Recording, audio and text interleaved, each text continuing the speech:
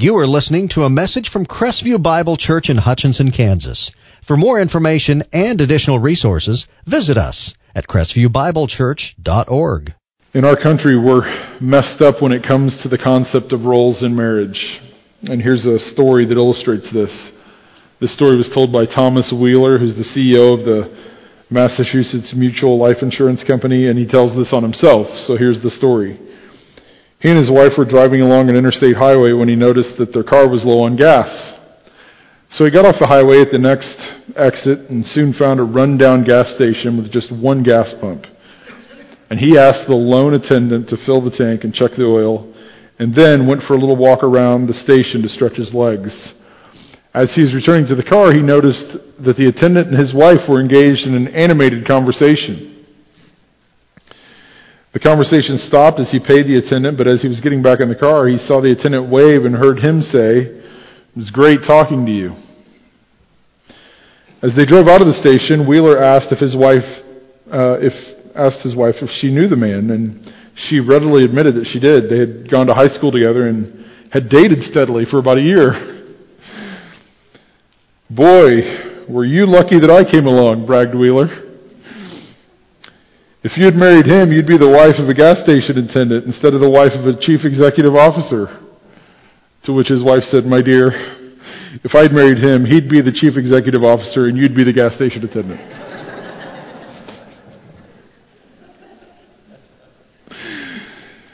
So there's a lot of parts of that story that really don't reflect godliness, right? You know, like the husband's pride, the husband, stepping in there and, just, "I'm the answer to your prayers," right?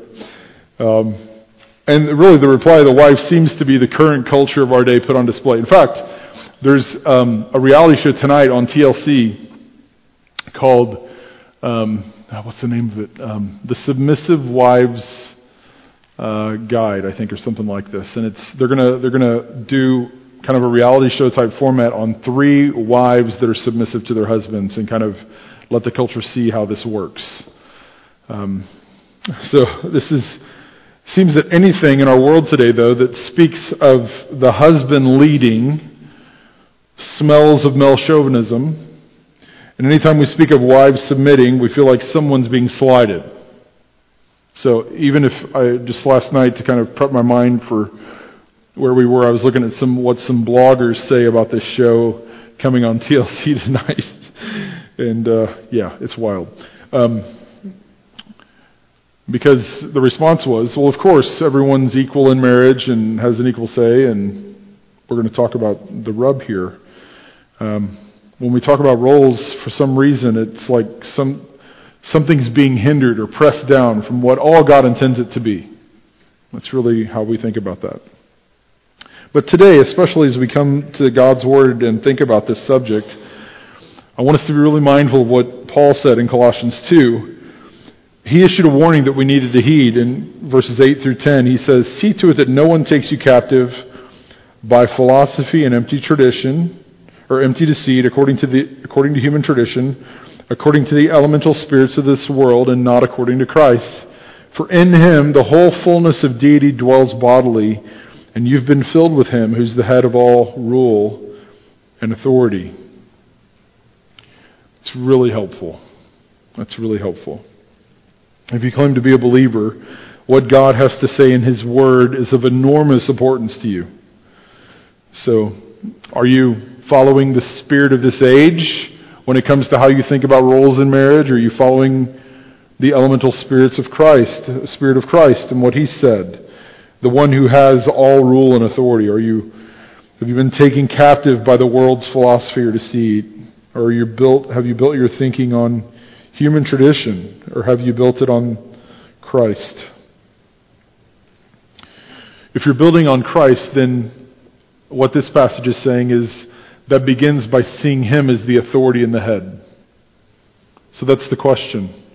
Does Christ have the right to call the shots in your life? Does He have all authority? Is He the head of your life? So for our time together this morning, we're going to look in Genesis chapters 1 through 3, a reminder that Genesis, if you had to describe it to someone and someone had said, what's the book of Genesis about? Just remember, it's the book of beginnings. So we see a lot of things beginning in the book of Genesis. And we're going to continue thinking about what God intended for marriage from the beginning. And Genesis is a good place to start. And so I really today want to introduce you to biblical roles. I want to introduce you to this idea. Maybe you've never even heard a sermon on this. What does God want you to do? And I want you to see that your help for future obedience isn't going to come from you digging deeper, or is it going to come from your spouse just choosing to act differently? Your help and hope for future obedience comes through the gospel. That's what all these first 3 chapters of the Bible teach. Can you believe that? That the Bible's not saying you dig deep and try harder tomorrow. The Bible's saying you're a royal mess up, and I've sent my son to fix this. And so we have hope in that. If you're here and you're not a believer in Jesus for your salvation, then he's not your authority. I mean, that's really the issue, isn't it? So when I talk about Jesus being the head of authority, does he have the right? If you're not a believer, he doesn't have the right. You know, it's no big deal. He's just a nice person. Maybe he's a good thing that you could think about, but he doesn't have the right to call the shots. In fact, if you were honest, now you probably wouldn't say this in this room, but if you were honest, you could really care less about what Jesus thought. You may take my words as spouting some sort of religious idea, but not something that really relates to real life where you're at. But Christianity, the message of Christianity, comes to the core of who you are. It comes to the ruling, governing structures of your life and says, who's going to rule? Are you going to rule? Then how's that going to go? Or is Christ going to rule? The one who came and made all things new. The one who came to rescue you from sin. Is he going to be the ruling force in your life?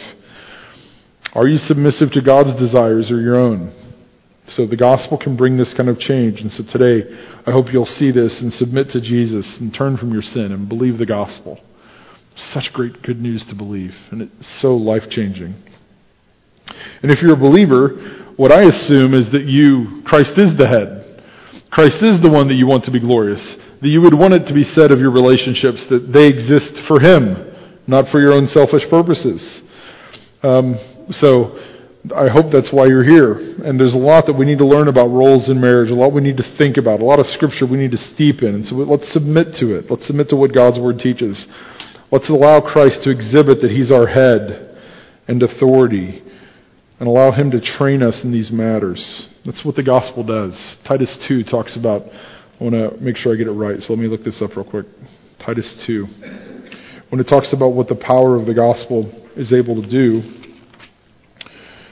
listen to this. The grace of God has appeared, bringing salvation for all people. And here's what the gospel does, the grace of God does. It trains us to renounce ungodliness and worldly passions and to live self-controlled, upright, and godly lives in this present age as we wait for our blessed hope, the Lord Jesus Christ's appearing to come. So that's what the gospel should be at work doing. It should be changing you, causing you to renounce selfishness, to live self-controlled, upright, and godly lives in this present age. So let's pursue all this in Genesis 1. Genesis 1 through 3. We're going to see 4 facts about roles as they relate to marriage. 4 facts about roles.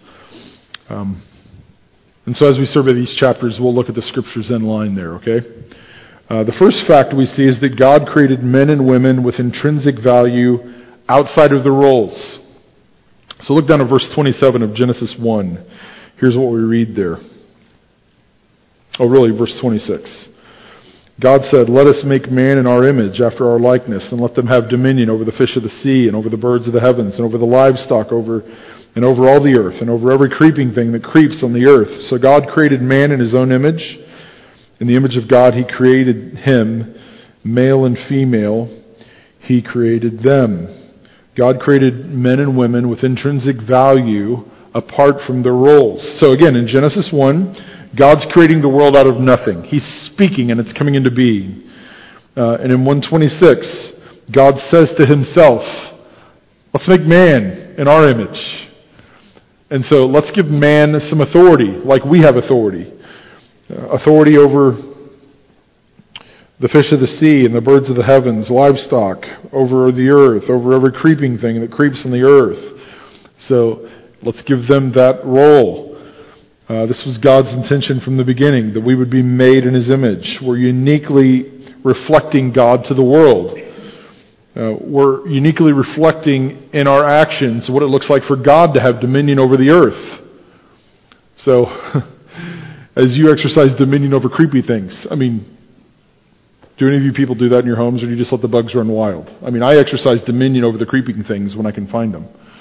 In fact, I'm so powerful in my regime that I actually call in experts to take care of the creeping things. Because I'm not quite sure of my authority over them yet.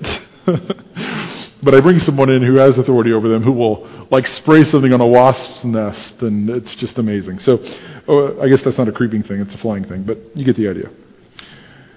So God created us for this purpose. When we do that, we're showing the value we have, that we're made in the image of God. We're reflecting how God is to the world. But verse 27 gives us the conclusion of the thought that God had to Himself. Here's the explanation. God did indeed create man in His own image. In the image of God He created him. You get that?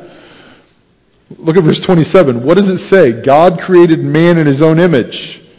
In the image of God He created him. God made you out of a mold that shows who He is. You have value in Him because He made you. Every single one of you in this room. He made you. Namely, we were created male and female. So He's shown us that. He's shown the world His creative design by making us male and female. It doesn't matter if you're red, yellow, black, or white. God's made you to reflect His image. Whether you're a man or a woman doesn't affect the value you have before the Creator of the universe. He made all of mankind in His image. So too often when we discuss roles in marriage, we lose sight of this verse. We think that our role is what gives us value before God. And yeah, God does have a design that He wants us to walk in, but we have value in being a created human being. God's put each of us in this room to reflect His image. And each of us do that in unique ways. There's ways we all have that makes God's glory pop and shine and be brilliant. It's as if God looked in a mirror and crafted human beings to display what He looks like to the world. And He's done this. And He's done this by making us male and female. So again, our world, not only are they trying to mess up a bunch of stuff, but the captive philosophy of this world even, just a couple weeks ago, there's this big, where maybe one of the most famous Olympians in U.S. history is saying, I'm not sure who I am anymore. And what's that doing? It's blurring the value that God's made. God's established this male and female. So if you have friends that say, well, it doesn't matter if I'm male or female, it does. Because it's about reflecting the image of God. That's how you're made. That's how God wired you. You have that. There's a value there. Apart from the role that you've been called to, you have value because God made you in His image. And that's the case for every single one of us in this room. So that's the first fact about this in the Bible. Secondly, what we looked at last week, if you turn over with me to chapter 2, is that before the fall, or before sin enters the world, God created men and women with specific roles. So, this was last week's sermon, or at least a big point in last week's sermon. And just look with me at some verses. So, in verse 18, the Lord said to Adam, Lord said, it's not good that the man should be alone. I'll make a helper fit for him. So that's hinting at roles. Or verse 19, whatever the man called every living creature, that was his name. So there's a role that's given to Adam. Verse 20, for Adam there was not found a helper fit for him. And even down to verse 23, when the man at last speaks, this at last is bone of my bones and flesh of my flesh. She shall be called woman because she was taken out of man. So we noticed this last time, but it's worth repeating again because this was God's plan before sin entered the world, that roles would be on display in marriage. Okay? God shapes this. So and again, in 2:15, it's God who puts man in the garden with the responsibility to work the ground and to keep it. It's to the man in verses 16 and 17 that God gives the command that he can eat from any tree except the tree of the knowledge of good and evil. For the day that he eats of it, he will surely die. God presumes that Adam's going to be the man that keeps this command. And in verse 18, God recognizes that man is alone and it's not good because he needs a helper. So there's the role of the woman beginning to take shape in creation, that filling what's lacking in man. So again, as we walk through this passage, Adam's given authority to name the animals, and whatever the man named every living creatures, that was its name. And verse 20, as all these animals are coming before Adam, there was not found a helper fit for him. There was no one like him. No one made in the image of God with value like he had in all of creation. So this crowning moment comes when God takes the rib from Adam and forms a woman and brings her back to the man. And then at last he says, "This is bone of my bones and flesh of my flesh. She shall be called woman because she was taken out of man." So there's some specific roles that are in place here before sin enters the world. So that's where a shift needs to take place in our mind. Okay? So our world just says, male chauvinists have made all this up.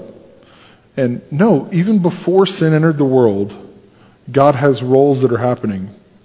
So the idea is this would take place even if there was no sin in the world. That's what it's getting at here in this passage in Genesis 2. The man's placed with a specific work, with authority, with needing help. And there's a woman placed before the man, taken from the man to be a helper to the man. So wives submitting to husbands is not just the result of sin. If there would have been no sin ever, Adam still would have been given a helper. So there's this idea of the Bible's teaching on roles is beginning to take shape. Everyone's created with value. That's the first word. And then there's roles that are in place even before sin enters the world. Now, some of you are very aware that, sin did enter the world, so what happened? Well, look at that in chapter 3. This is where we're going to spend the bulk of our time today, in chapter 3. After the fall, roles were distorted in ways that do not honor God. So this is verses 1 through 19. And let's read this together. I'll try to read it quickly, but I think it's important to hear the word of the Lord here. Now the serpent was more crafty than any other beast of the field that the Lord God had made. And he said to the woman, "Did God actually say you shall not eat of any tree in the garden?" And the woman said to the serpent, "We may eat of the fruit of the trees in the garden, but God said you shall not eat of the fruit of the tree that is in the middle of the garden, neither shall you touch it, lest you die." But the serpent said to the woman, "You will not surely die, for God knows that when you eat of it, your eyes will be opened, and you'll be like God, knowing good and evil." So when the woman saw that the tree was good for food, and that it was a delight to the eyes, and that the tree was to be desired to make one wise, she took of its fruit and ate, and she also gave some to her husband, who was with her, and he ate. Then the eyes of both were opened, and they knew they were naked, and they sewed fig leaves together and made themselves loincloths. And they heard the sound of the Lord God walking in the garden in the cool of the day. And the woman and his wife hid themselves from the presence of the Lord among the trees of the garden. But the Lord God called to the man and said to him, "Where are you?" And he said, "I heard the sound of you in the garden. I was afraid because I was naked, and I hid myself." And he said, "Who told you you were naked? Have you eaten of the tree of which I commanded you not to eat?" And the man said, "The woman you gave to be with me, she gave me the fruit of the tree, and I ate." Then the Lord God said to the woman, "What is this that you've done?" And the woman said, "The serpent deceived me, and I ate." And the Lord God said to the serpent, "Because you've done this, cursed are you above all livestock and above all beasts of the field. On your belly you shall go, and dust you shall eat all the days of your life. I'll put enmity between you and your offspring, and between your offspring and her offspring. He shall bruise your head, and you shall bruise his heel." And to the woman he said, "I will surely multiply your pain in childbearing. In pain you shall bring forth children. Your desire shall be for your husband, and he shall rule over you." And to Adam he said, "Because you've listened to the voice of your wife and have eaten of the tree of which I commanded you, you shall not eat of it. Cursed is the ground because of you. In pain you shall eat of it all the days of your life. Thorns and thistles it shall bring forth for you, and you shall eat the plants of the field. By the sweat of your face you shall eat bread, till you return to the ground, for out of it you were taken, for you are dust, and to dust you shall return. And the man called his wife's name Eve, because she was the mother of all living. And the Lord God made for Adam and for his wife garments of skins, and clothed them. So sin messed things up royally. A few things stand out here. The serpent went to Eve, undermining God's authority structure. So see that in verses 1 through 7. Remember, up to this point, the only commands from God have been given to the husband. Okay? So back in 2 verses 16 and 17, the woman was not created yet when that command comes in verses 16 and 17. He's the one who had been given that authority to lead. He was to chart the course of the spiritual direction for this family.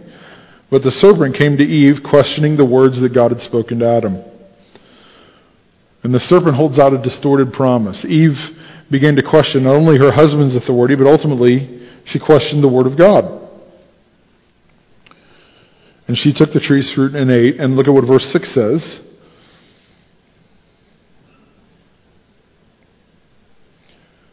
She took its fruit and ate it, and she also gave some to her husband who was with her. And he ate. He was there. Adam was there. Can you believe this?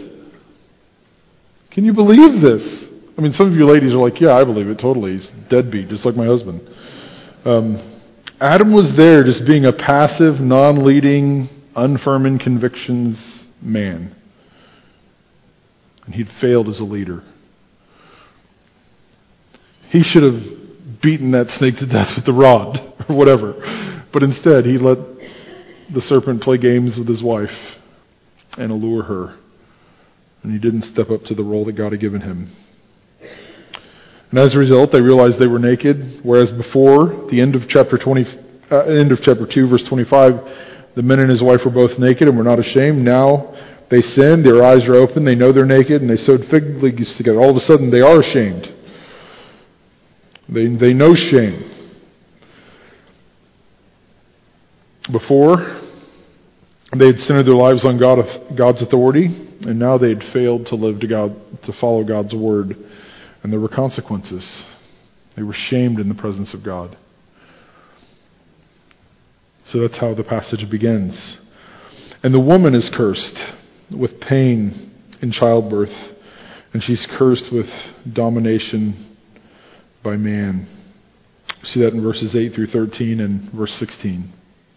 So, beginning in verse 8, there's a brief playing of the blame game. I don't know if you guys have ever played that in your house, but it's a game we all play. So God comes to Adam. Adam blames his wife. The wife blames the serpent. And so then finally God just says, okay, here's the deal. You'll have pain in childbearing.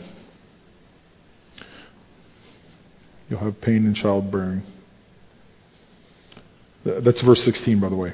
So to the woman he said, I will surely multiply your pain in childbearing. In pain you shall bring forth children. Your desire will be for your husband, and he shall rule over you. So it's not going to be easy. And a lot of you ladies know that.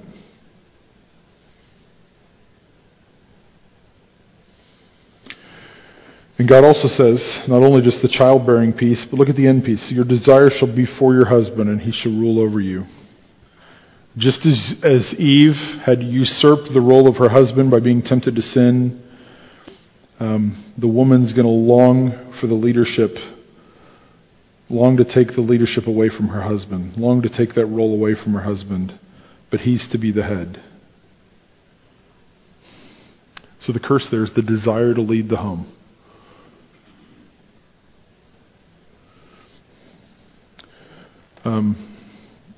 This is just one of these awkward things in Scripture where I just have to tell you what the Bible's saying. And what I see this saying is that when you're tempted to rule the roost, wife, you're simply affirming that you're a sinner. When you're grasping for those reins of leadership, you're affirming the curse. You're failing to follow the path that God's intended for you. And look at what God says to the man. I mean, the man is cursed in painful work until death, but that comes with hope. So in verses 17 through 19, God's dealing with the man is a little different than his dealing with Eve. So with Eve, he just says, hey, childbirth is going to be a pain, and you're going to want to rule your home, and that's not my plan. But look at how he addresses the man in verse 17. He kind of gives some explanation as to what's going on. God's highlighting the role that Adam has. Look at that. Because you listened to the voice of your wife, and have eaten of the tree of which I commanded you, you shall not eat of it. Cursed is the ground. So there's reasoning there because of this. This was the problem. Adam knew what God had told him, and he allowed his leadership to be usurped. He had given over the reins. And so because of this, the ground was cursed. Adam and all of us behind him struggle to work. It's not a joy. We're not characterized by walking through this world like walking through the garden in fellowship with God in the cool of the day with joy. No, it's not a joy. It's a curse with weeds and thorns and thistles and other trials that come our way. And not only this, Adam would die. So he's dust. He was made out of dust, and to dust he's going to return. And the hope, I think, comes in verses 20 and 21. On the heels of that, what would you say? On the heels of that, what would you say? I mean, I would just be like, I stink. God have mercy. I don't even know what I would say. And look at what happens in verse 20. The man called his wife's name Eve because she was the mother of all living. So Eve, that means life. Life. He recognizes that God's doing something even through all this. Even though God had cursed, Adam had eyes of faith to lift his eyes and see that there was life that was coming. So we can see how the fall radically affected things. We can see how sin radically affected things. Instead of a life content to exist, to be all about glorifying and enjoying God forever, together in relationship, we have all these struggles and toils in relationship. Women want to take the reins of leadership away, and men want to be passive, and they want to have a painful go at marriage. So what's our hope? What's our hope? Well, you might have noticed I skipped over a couple verses there. Our hope is found in verses 14 and 15. Look here. That the gospel sets men and women back into a right practice of roles. The gospel does this. Especially verse 15. I will put enmity between you and the woman, and between your offspring and her offspring. He shall bruise your head, and you shall bruise his heel. So the serpent's curse and the woman's offspring will crush him. So even in the midst of this seemingly horrible news, God curses the serpent by cursing him above all livestock and all the beasts of the field. That's verse 14. The serpent will crawl on his belly and eat dust. That's not where you want to be if you're going to be a dominating land mammal. You don't want to be crawling around on your belly licking dirt. There's also going to be enmity between the serpent and the woman and between their offspring. So there's going to be a war going on. If you're a Bible scholar, you might know that verse 15 is what we call the proto-evangelion. That's the Latin word. It's kind of like the first gospel message. It comes right in the middle of this. I mean, this is just God's heart. You know, we talk about in the Bible how God's full of compassion and mercy, and this is God doing it. What Adam and Eve had messed up royally, God comes and says, yeah, but there's hope. Everything's not lost here. There's hope here, even through this childbearing. There's one coming who will bruise, it will end this. This conquest will happen. The curse entered through human sin, and the conquest will happen by humans somehow. That's all we know at this point in Genesis. But God was going to accomplish this. God was going to send his son, born of a virgin, born under the law, to redeem those under the law. He was going to accomplish this. And it's Jesus. This prophecy is pointing to Christ. Jesus was the one who was despised and rejected. He was the one who knew the sting of death. He knew what it was to be bruised on the heel. He knew that in his life and death. But it's this Jesus who's conquered Satan, who's bruised his head with his perfect life, death, and resurrection. Jesus is our hope. So it's through the gospel that we can have hope for our relationships. It's through the gospel that all that's messed up can be set right. Through the redemption that's offered through Jesus, wives can embrace their role as a means to please God, and husbands can embrace their role, their loving leadership role, in a way that pleases God. But sin distorts these promises. But God's grace is bigger. God's grace is more glorious. And God's grace sets us on a path to glorify God as we follow His Word. So, obviously you can tell why this is such a difficult sermon for me to give, because the question here, for most of us, is probably not what the Bible teaches. The question's a question of application, isn't it? What does that look like with the deadbeat you've given me? Right? So, I want to try to engage some of these questions on application with some caveats. So, what I'm saying about biblical roles is that the wife has a role of respectful submission, the husband has a role of loving leadership. That's what I believe existed before the fall. That's what's reconfirmed in Ephesians 5. So you could read that passage too. I wanted to focus our attention on Genesis 1-3. So what do we say about applying this? Well, first of all, this is not a license for anyone to be selfish. I mean, it occurs to me that most of the problems come in the application of this because we get our eye on the other person, right? So, like, as we were talking about these roles, some of you are thinking, well, I can think of all the ways that my husband's not a loving leader. Or husbands can be thinking, I can think of the hundreds of ways that my wife doesn't submit to me the way I think she ought to. And so we naturally drift into like a selfish way of thinking, right? And this is not a call for you to be selfish. What's this a call for? Grace. It's a call for grace. It's a call for you to look and fix your eyes on the authority, the head, Jesus. This is not giving...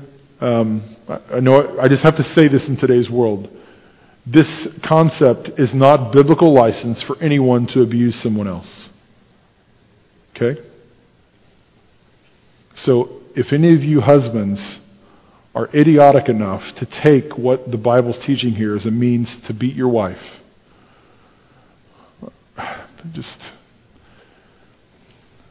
it just makes me indignant that you would be such a heretic and distort the picture that God's showing here.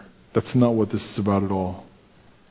And wives, if you're submitting, if you think that you have to submit to that and be in some abusive relationship because that's what the Bible teaches, don't believe that. Call a Christian friend, call my office this week, call one of the elders, and we're going to fix this to the best of our ability. You cannot stay there. You cannot remain. That is not God's design. It's wrong. And so it has to change right quick. So this is one of the ways that sin is distorting this. There's people in today's world who think that the Bible's teaching this kind of behavior, and it's sick.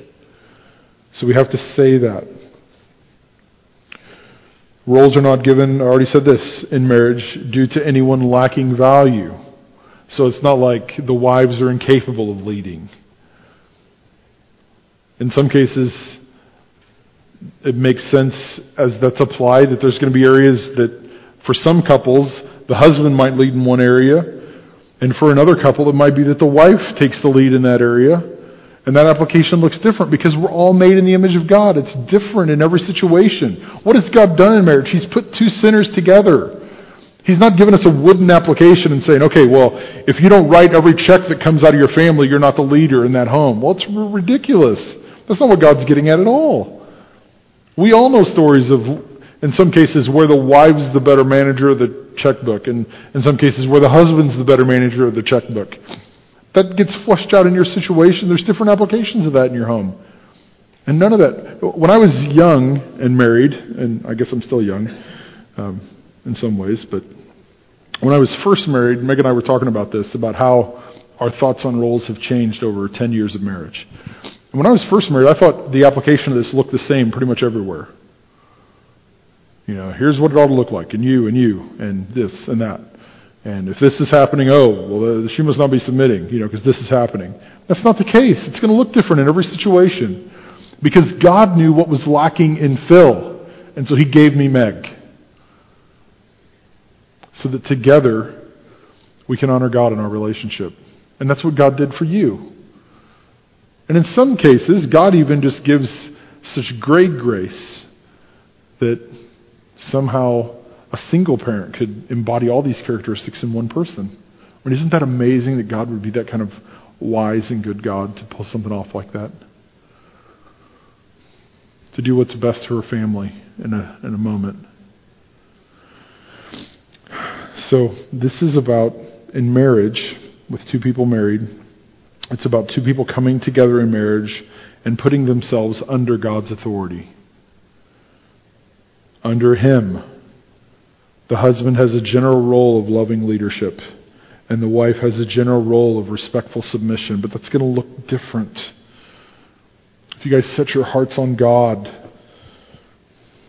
and then begin to look at your own heart and what God's called you to be, then there's going to be a lot of course corrections made, right? But if we look to God and then start legislating law on what our spouse is to be, the law never changes anyone. So the command that husbands are to be loving leaders to their wives isn't going to change any man to be a loving leader. The command is holy and righteous and good, but the command can't change anyone. Only the gospel can change you to be that kind of loving leader that you need to be. The command just shows us all the ways we mess up, doesn't it? So the command comes and says, husbands, you're to be a loving leader. And as we begin to look at that, God, what does that look like in my life? We begin to see, I need to do a better job in this. I need to do a better job in that. And then grace mobilizes us to accomplish that. So set your heart on God. Look to yourself and the role that you've been given. And then as you look to your spouse, look to them as one who's not going to keep God's standard. I know it's surprising to you, but you live with a sinner, right? So one a really great marriage book you could read is called When Sinners Say I Do. That's what's going on. You're married to a sinner, so they're not going to get it right. I mean, Meg could tell you that I don't get it right. So don't be surprised when that happens. Don't heap judgment. So some of you are going to walk out of here saying, my husband's such a deadbeat. He needs to be a better loving leader. He does. You pointing that out probably isn't going to change his heart. So just, it may. I mean, one of the changes that Meg told me that changed in her line of thinking was she was always real careful to, okay, you're the leader, kind of chart the course for our family, and I would come back and say, no, what are your thoughts? Oh, no, you're the leader, you make the decision. No, what are your thoughts? We'd have this dance, And I finally just put my foot down one day and said, listen, okay, fine. I can make a decision, but I would be foolish not to draw on all the wisdom that God's given you as my wife. And that together as one, I can make a wise decision. We can make a wise decision. And then she finally said, well, here's my thought. Yeah, I thought that's what you were probably thinking. Yeah, and I needed to know that. It's that kind of thing that working together. That remember last week's point. Not thinking one, not thinking two, but one. Think about that. Think about how God's put you together, and give grace. Look to your spouse who's not going to keep God's standard apart from the gospel, And look to the gospel to find hope for your marriage. Look to the gospel. That's what Jesus does every day. I mean, he makes all things new. He's continually renewing.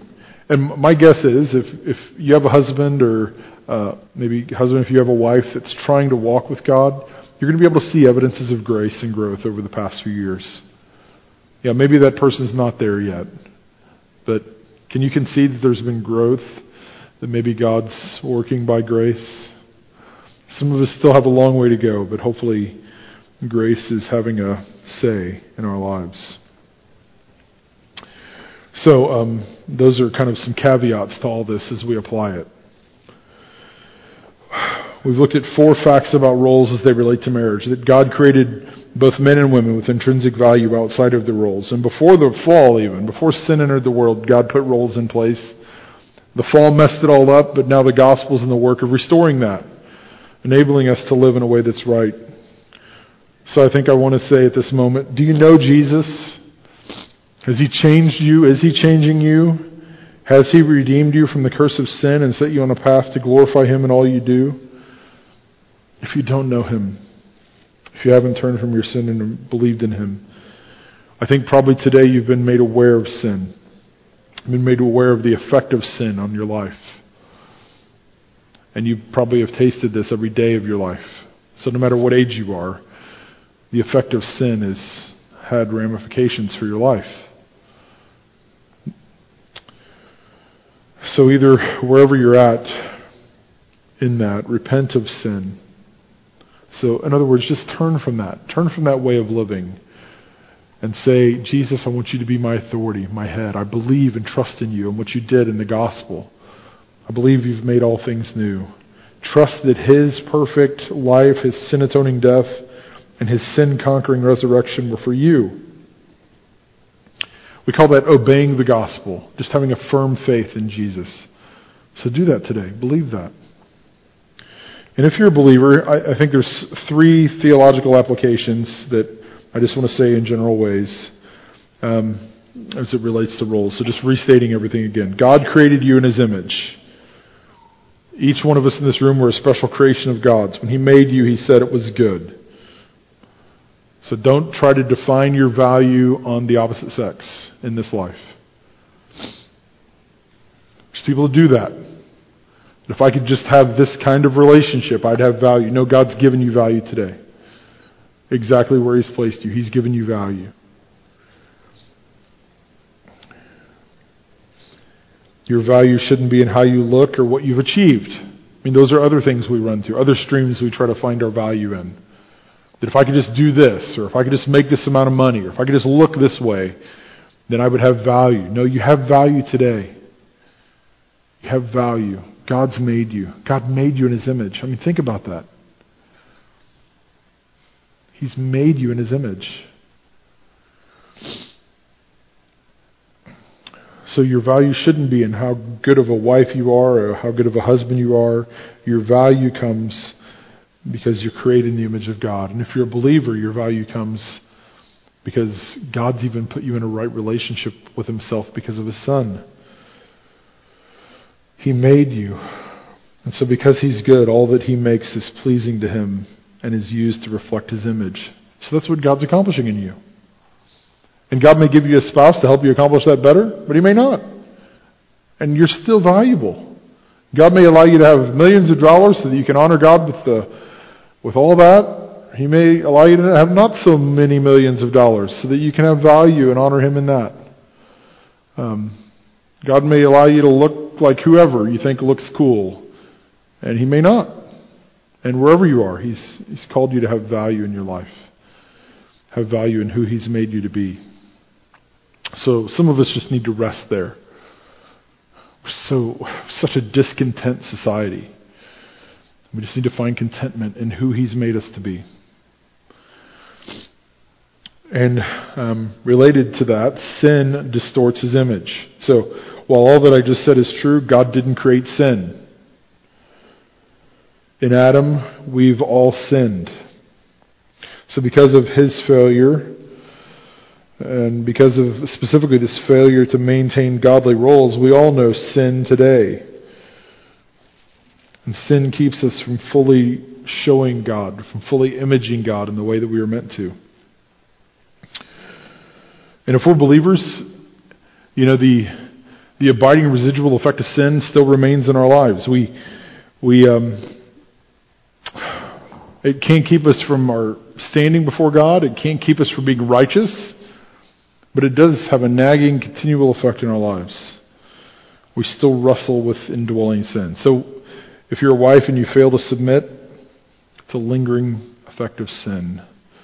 If you're a husband and you're failing to be the godly leader and you passively acquiesce, you fail to give your wife any kind of direction, you're giving into the lingering effect of sin. And so third, the gospel is the means for our continuing to conquer sin. It's the gospel. It's the gospel. It's everything. So as we seek to follow and obey God's desire for our practice of roles, we must realize that our hope for dealing with sin is the gospel. So again, I want to say to some of you men in here, just let's be the leaders God's called us to be. Let's do that with love. Let's do that with eagerness. But I don't want you to just do that and try to gut it out on your own. I want you to look to Jesus. I want you to find grace from Him. And then I want you to pursue that. I want you to pursue that, lean in hard on Jesus for everything you're going to do. Trusting Him completely for all that you are. It's only through the gospel that we can obey properly. So we can wage war against the lingering effect of sin, and we can center our lives in the gospel and find a course correction. So a lot of your take-home notes relate to that idea. So on the back of your notes is what we call the flip side, and that's something you and your wife can work through, or you and a spouse can work through and work through those scripture passages and think about how the gospel helps give you freedom from sin's power. You can walk in victory today because of the gospel. You can obey. You can walk in that course direction in the power of the gospel. So there's a group of people that are sold out to glorify and enjoy God forever. That's where we want to be. We want to honor Him with our lives. Let's embrace the godly practice of roles that we can glorify God in our marriages. And all this is completely and only enabled by the gospel. Let's pray.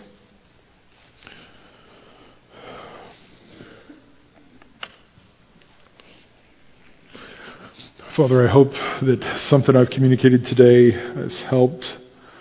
I